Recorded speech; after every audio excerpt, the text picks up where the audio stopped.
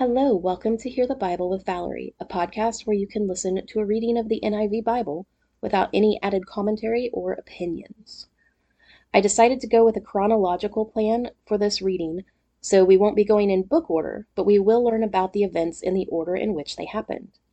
I'm excited to have you join me on this journey, so please stick around at the end of the episode for how to get in touch with me and more details about the show. But for now, let's go ahead and get started. Genesis 28, verses 1 through 9.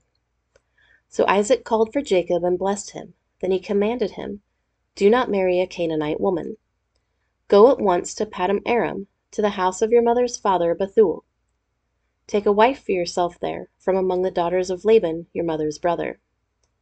May God Almighty bless you and make you fruitful, and increase your numbers until you become a community of peoples. May he give you and your descendants the blessing given to Abraham, so that you may take possession of the land where you now reside as a foreigner, the land God gave to Abraham."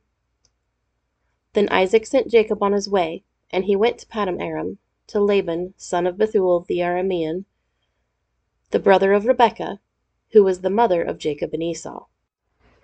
Now Esau learned that Isaac had blessed Jacob and had sent him to Paddan Aram to take a wife from there, and that when he blessed him, he commanded him, "Do not marry a Canaanite woman," and that Jacob had obeyed his father and mother, and had gone to Paddan Aram. Esau then realized how displeasing the Canaanite women were to his father Isaac, so he went to Ishmael and married Mahalath, the sister of Nebaioth, and daughter of Ishmael, son of Abraham, in addition to the wives he already had. Jacob's dream at Bethel, verses 10 through 22. Jacob left Beersheba and set out for Haran. When he reached a certain place, he stopped for the night because the sun had set. Taking one of the stones there, he put it under his head and lay down to sleep.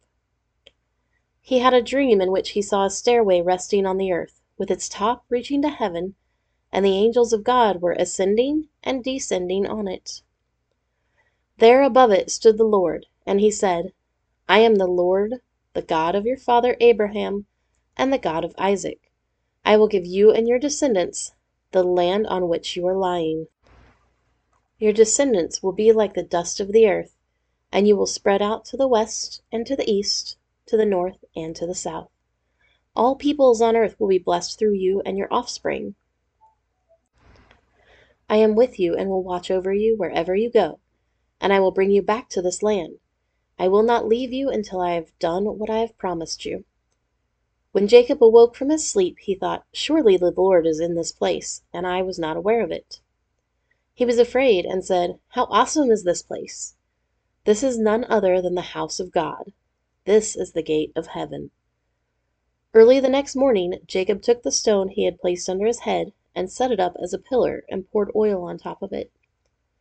He called that place Bethel, though the city used to be called Luz.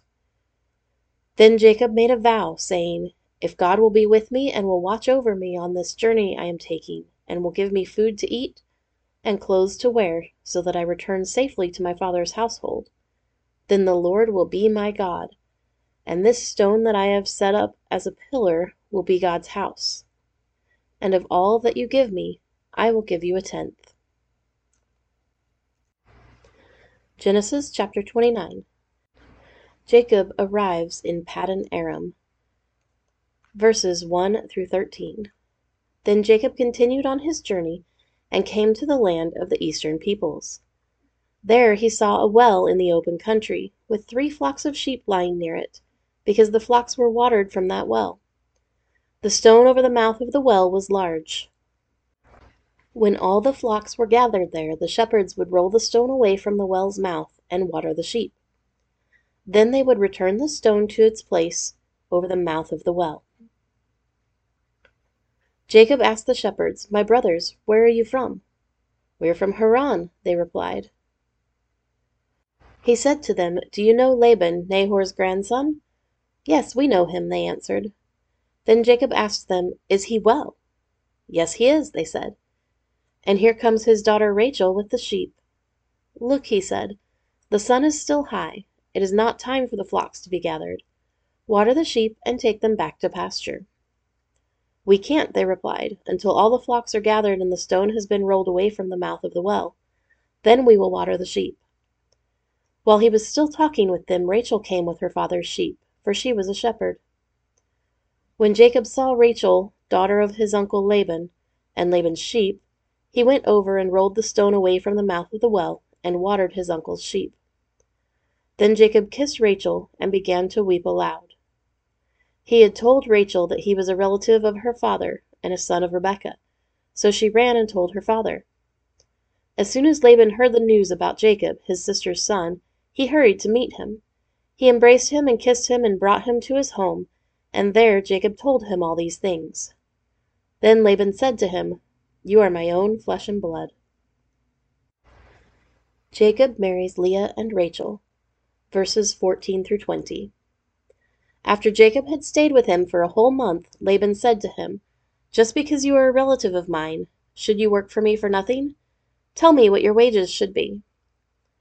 Now Laban had 2 daughters. The name of the older was Leah, and the name of the younger was Rachel. Leah had weak eyes, but Rachel had a lovely figure and was beautiful. Jacob was in love with Rachel, and said, "I'll work for you 7 years in return for your younger daughter Rachel." Laban said, "It's better that I give her to you than to some other man. Stay here with me." So Jacob served 7 years to get Rachel, but they seemed like only a few days to him because of his love for her. Verses 21 through 30. Then Jacob said to Laban, "Give me my wife, my time is completed, and I want to make love to her." So Laban brought together all the people of the place and gave a feast. But when evening came, he took his daughter Leah and brought her to Jacob, and Jacob made love to her. And Laban gave his servant Zilpah to his daughter as her attendant. When morning came, there was Leah. So Jacob said to Laban, "What is this you have done to me? I served you for Rachel, didn't I? Why have you deceived me?" Laban replied, "It is not our custom here to give the younger daughter in marriage before the older one. Finish this daughter's bridal week, then we will give you the younger one also in return for another 7 years of work." And Jacob did so. He finished the week with Leah, and then Laban gave him his daughter Rachel to be his wife. Laban gave his servant Bilhah to his daughter Rachel as her attendant. Jacob made love to Rachel also, and his love for Rachel was greater than his love for Leah, and he worked for Laban another 7 years.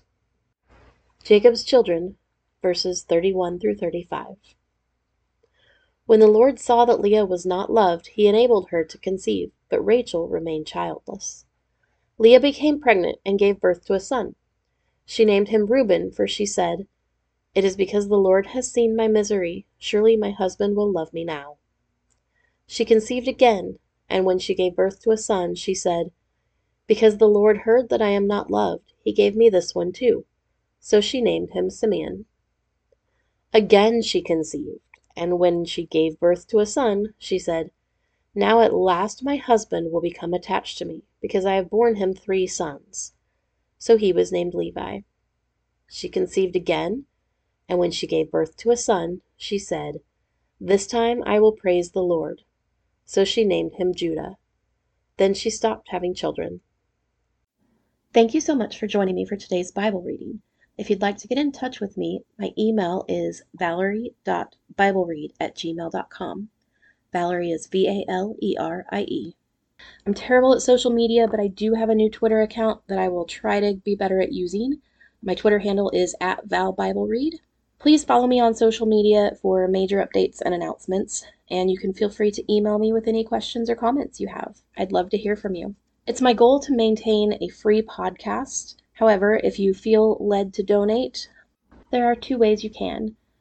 The first way is through PayPal by sending it to my email address, and I will get 100% of those proceeds to put towards making future episodes. The second way to donate is through the main Red Circle website for the podcast, and that is tinyurl.com/donate-HTB. That is HTB as in Hear the Bible. That link will lead you directly to the podcast's official website on Red Circle, which is our hosting platform, where you can make either a one-time or a recurring donation. Red Circle will take a 4% fee out for maintaining the site. Thank you again for joining me today. Stay safe, stay healthy, live your best life, and I will see you next time.